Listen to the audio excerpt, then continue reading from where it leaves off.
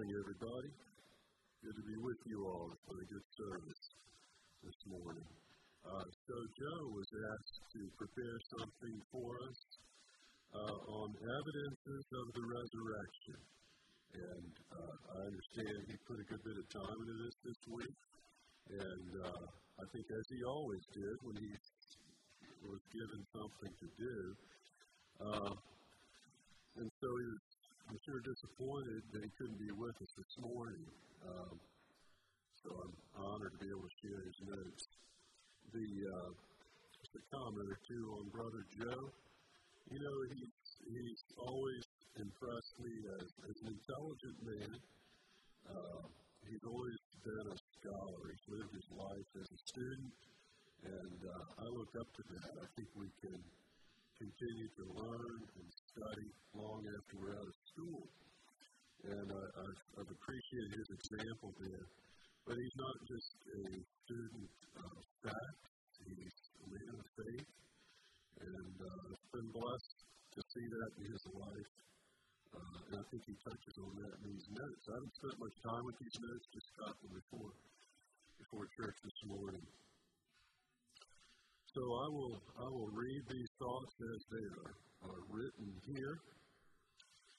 Again, it's entitled Evidences for the Resurrection. It is very clear from reading the New Testament that the resurrection of Jesus is the focal point of the gospel. You could actually say that the resurrection is the focal point of the entire Scriptures for the people of God. The resurrection is also often the focal point of the opposition to Christianity by the adversary and his forces. If they can introduce doubt about the resurrection in a person's mind, their work has been largely successful. Basic facts are clearly part of the New Testament record, and Christians can accept them with certainty. The evidence of the resurrection is both broad and deep. There are basic facts, certainly. Jesus died by Roman crucifixion. He was buried. The disciples were devastated and despondent, but a few days after the tomb was found empty, and over the next 40 days, his disciples and other followers had experiences that they fully believed were the actual appearance of the risen Jesus. The evidence for the resurrection is more than a simple verification of details. Because of these details, the disciples were thoroughly changed. They were now willing to die for their testimony about Jesus and his resurrection. People don't die to protect a lie.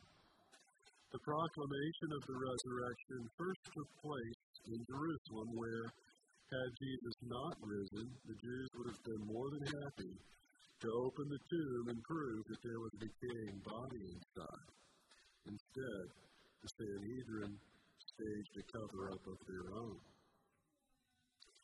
Most evidences for historical events is contained in documents, and the resurrection is no different in that respect.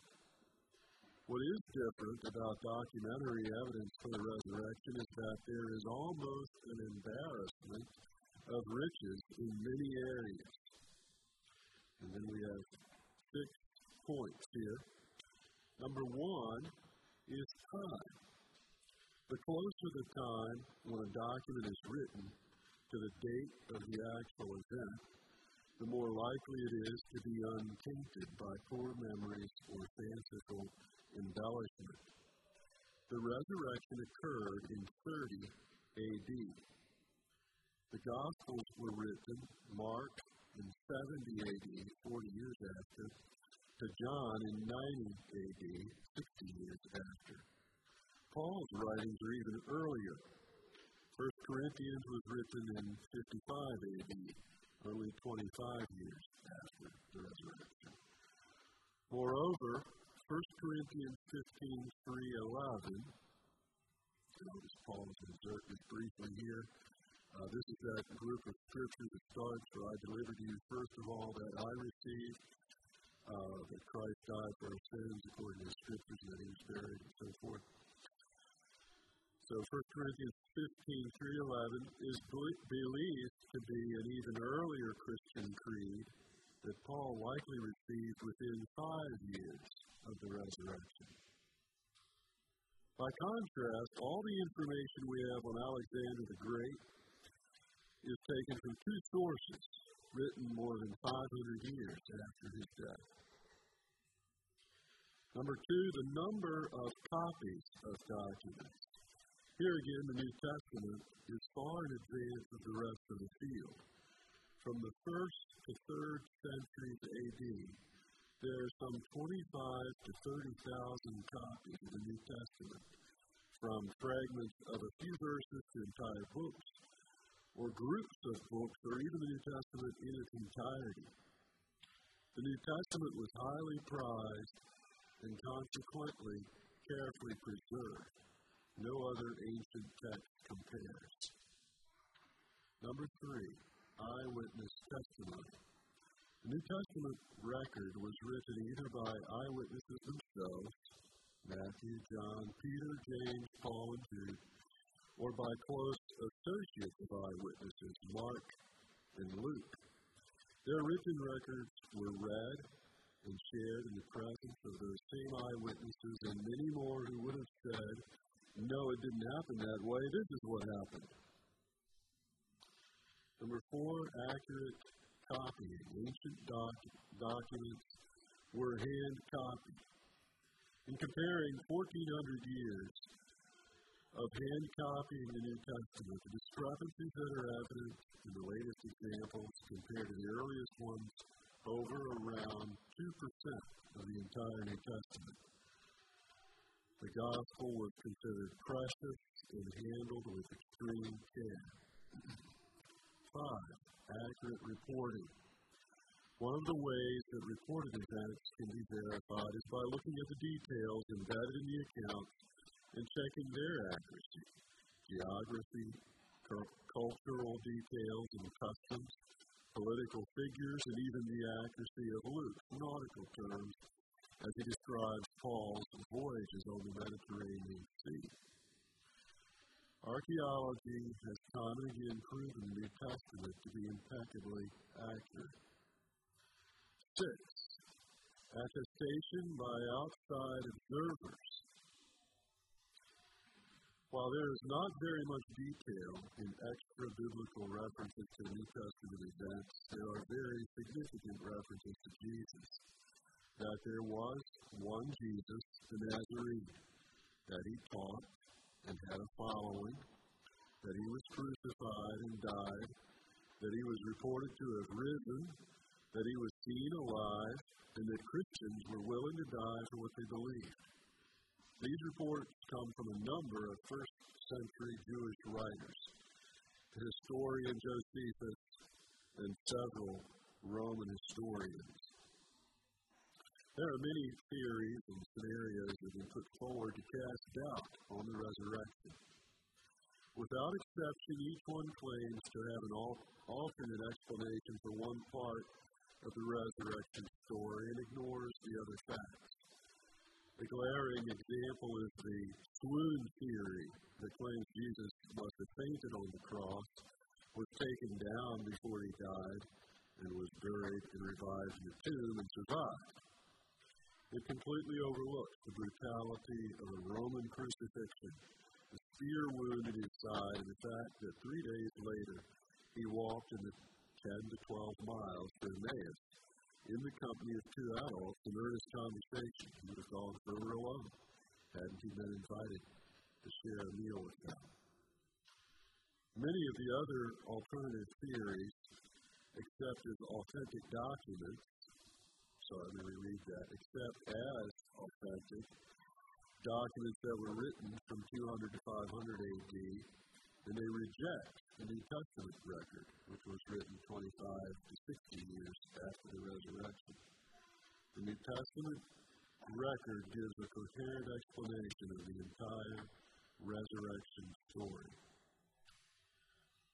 Verifying the facts does not make faith less necessary or less important.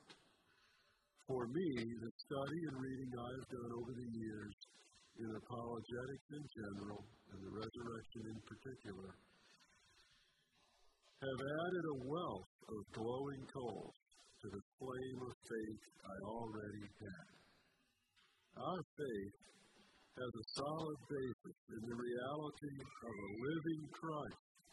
It also has a solid basis in actual events of history, and it has a solid hope. Just as certain as what happened that day, in the end of the Sabbath as it began to dawn towards the first day of the week, is the promise of, I go to prepare a place for you, and if I go, I will come again and receive you unto myself, that where I am, there you may be also. Good morning. It's good to be with you this morning.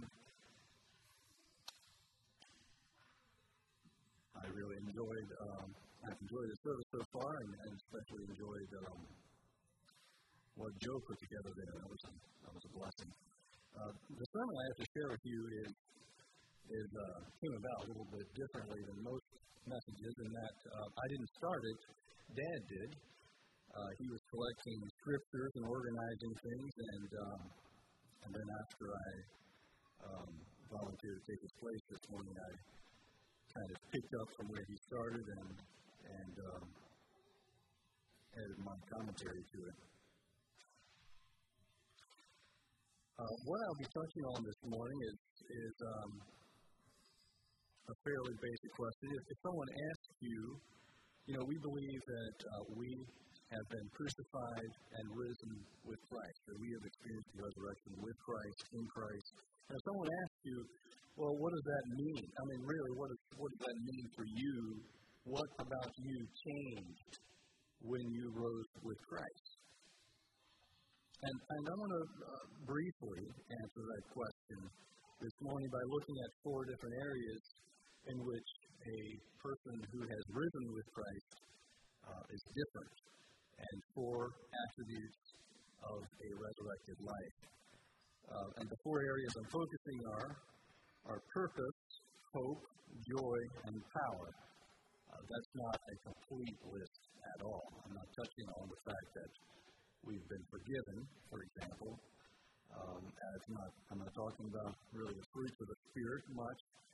So there's many other things we could add to this list, but these 4 that I'm focusing on are purpose, hope, joy, and power. And as we look at each of these, I think we'll see that there's for each point there is both a call to action on our part and a call to worship. So let's go to 2 Corinthians chapter 5 to start with, looking at this purpose. In 2 Corinthians chapter 5, I'll read verses 14 through 17. Paul has just been talking about the fact, or explaining why he and the other apostles lived such a radical life, basically. And in verse 14 of 2 Corinthians 5, he says, For the love of Christ controls us, because we have concluded this, that one has died for all, therefore all have died, and he died for all, that those who live might no longer live for themselves, but for him who for their sake died and was raised. From now on, therefore, we regard no one according to the flesh, even though we once regarded Christ according to the flesh. We regard him thus no longer. Therefore, if anyone is in Christ, he is a new creation. The old has passed away. Behold, the new has come. In these verses, according to Paul, why did Christ die? It was to enable people to live their lives completely differently. He died for all, that those who live might no longer live for themselves, but for him who for their sake died and was raised. You know what's wrong with people? What's wrong with people is just in the most basic, fundamental thing is that they live for themselves. People live for themselves. That is what is most broken about people. They live for self, and they cannot fix that. But Christ's death and resurrection made it possible for the thing that was really the most broken thing about us to be made right, and that we can live for Christ. Those who are in Christ and have died and risen with Christ don't live for themselves anymore. That's a huge change. I mean, there is nothing you can change about a person that will change him more than what he lived for. That permeates every area of your life, what you live for. And so when that gets changed drastically, every area of your life will feel the shockwaves. In the King James Version, you know that it says all things have become new. King James using a different Greek text than what the ESV uses here. And this idea of all things becoming new, in my mind, it speaks to the fact that every area of our life is affected by this change. And so to live for self after being risen from the dead is unthinkable. To me, to illustrate that would be the scene at the tomb where Lazarus was risen from the dead. And Lazarus comes out and he is unwrapped, and everyone is exclaiming over the fact that Lazarus was once dead, now he's alive again. This is wonderful. Lazarus is chatting with the disciples, and he says, it's been nice talking to you guys, but I think I'll just go back inside the tomb again. My little man cave back there, and I'm just going to go lie down on that stone couch and just hold real still for a long time. And Martha, it'd be nice if you'd bring me meals 3 times a day. And Martha would say, Jesus, something is not right here. Something's wrong with this man. Definitely he's not going to be helping me serve in the kitchen anytime soon. That whole thing would just be backward. It would be unthinkable. But when someone is risen with Christ, they are recreated with a new purpose. Ephesians 2:10, we are his workmanship, created in Christ Jesus for good works, which God prepared beforehand, that we should walk in them. So the first attribute of a resurrected life is a changed purpose. And for me, the call to action is to live completely for Christ and to surrender every area of my life to him and to completely get out of the cave and leave it behind, don't look back. And I think it's good for us to remember also that there are, in every area of our life, in many things that we do that are everyday and mundane, we can do this for Christ. We can do them for Christ.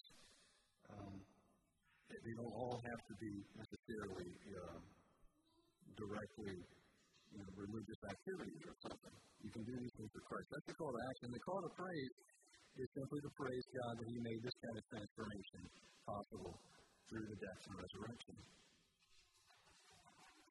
The second attribute is in 1 Peter. You turn to 1 Peter chapter 1. We'll be spending a fair amount of time there. And this attribute is what I call living hope, what Peter refers to as living hope.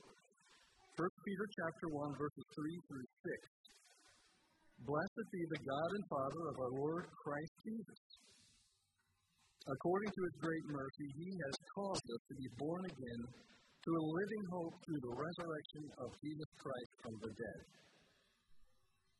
So he's saying, through the resurrection of Christ, we've been born again to a living hope.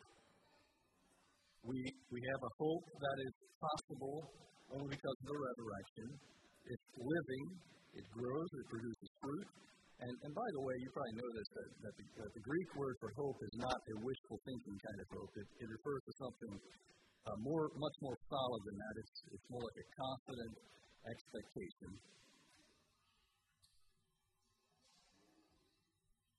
And what are we hoping? What are we looking forward to? Peter goes on in verse 4 to an inheritance that is imperishable, undefiled, and unfading, kept in heaven for you, who by God's power are being guarded through faith for salvation ready to be revealed in the last time. In this you rejoice, though now for a little while, if necessary, you have been grieved by various trials. So we are hoping, we are expecting this inheritance kept in heaven, an inheritance that is imperishable, undefiled, and unfading. It's a hope that will not let us down. And there are so many things in this world that we can look forward to and hope in, and when it comes to actually happen, it's not really that. Kind of is a letdown. Colleen and I went to a fancy restaurant once, and somewhat fancy. And we were, kind of excited about this seafood restaurant. I had high expectations, and it had high prices. And Colleen had purple orchids on her salad. But the food was just not that great, actually. I mean, it was fine, but it wasn't quite what I was expecting. And I was dissatisfied. I went home and ate a hot dog afterward. So many things in this world do turn out to be a letdown in one degree or another. But what we're hoping for here, our living hope, will not disappoint us. It is an inheritance that will not disappoint us. The second attribute of a resurrected life is living hope. And the call to action is to be more aware of what God has in store for us. To remember it more often, and just how wonderful that is. And the call to praise is to praise God for that inheritance and for that hope that drives us and gives us endurance and joy, which is the next attribute we look at. Unsnatchable joy, that's what I call this one. We read those verses in 1 Peter. And he said, when describing our hope of inheritance, he said, "In this you rejoice."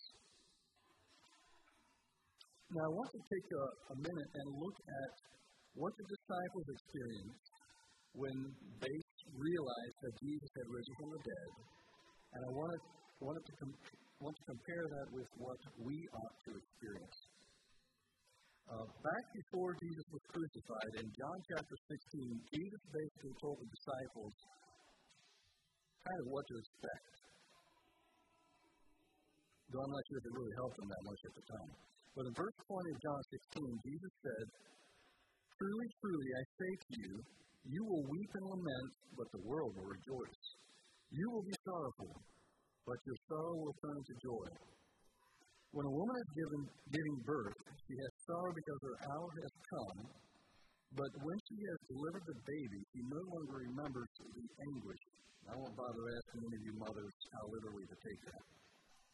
"For joy that a human being has been born into the world, so also you have sorrow now, but I will see you again, and your hearts will rejoice, and no one will take your joy from you."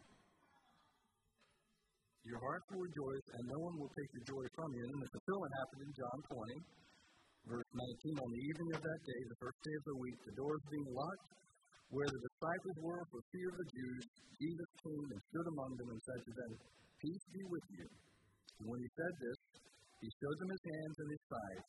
Then the disciples, the ESV says, were glad, which is maybe a bit of an understatement. The New American Standard says, rejoiced when they saw the Lord.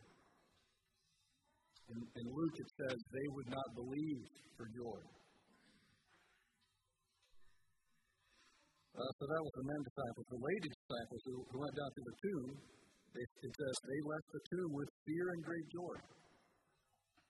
And the thing is, this joy the disciples had, it wasn't joy they just had when Jesus was with them.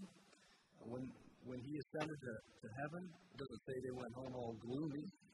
It says they returned to Jerusalem with great joy and were continually in the temple praising and blessing God.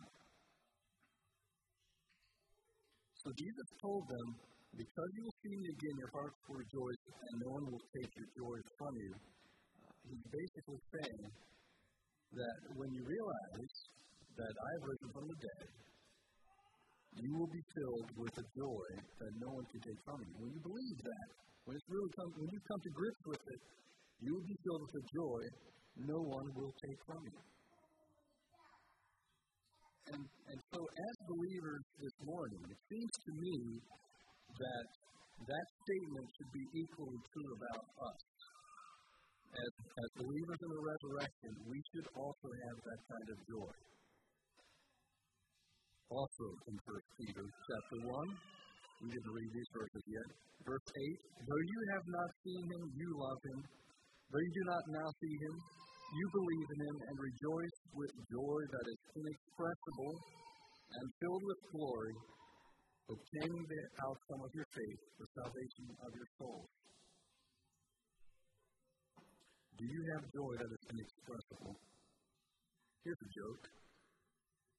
Why do so many Christians look so gloomy? Because their joy is inexpressible. No, not at all. That's not really a very good excuse, is it? I think the sad truth is Christians are gloomy because they've forgotten about their inheritance.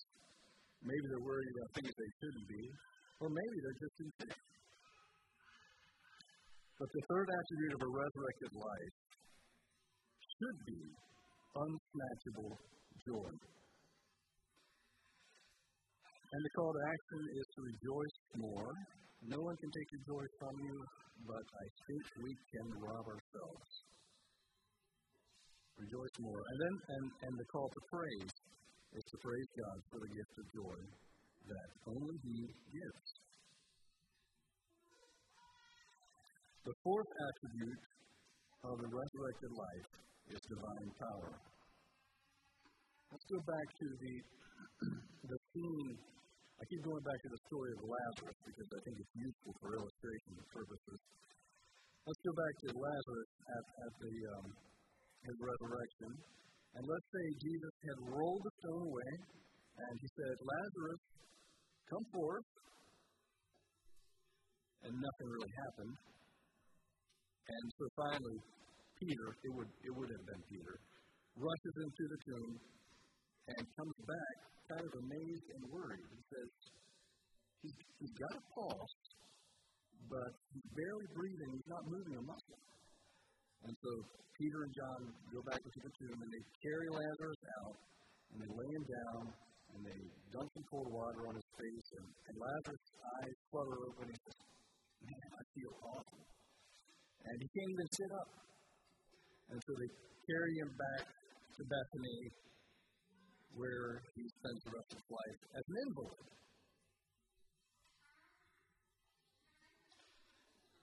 That would be a pretty terrible resurrection story, wouldn't it?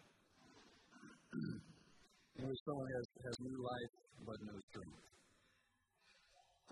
But we can thank God that when He gave new life, He also gave new power. And you know, you can kind of see this even in Jesus Himself, that after the resurrection, He did things that He didn't do beforehand. I don't know if it was new power or just less limitations or what, but Jesus, just appearing there in the room and so on, He didn't have the same kind of limitations.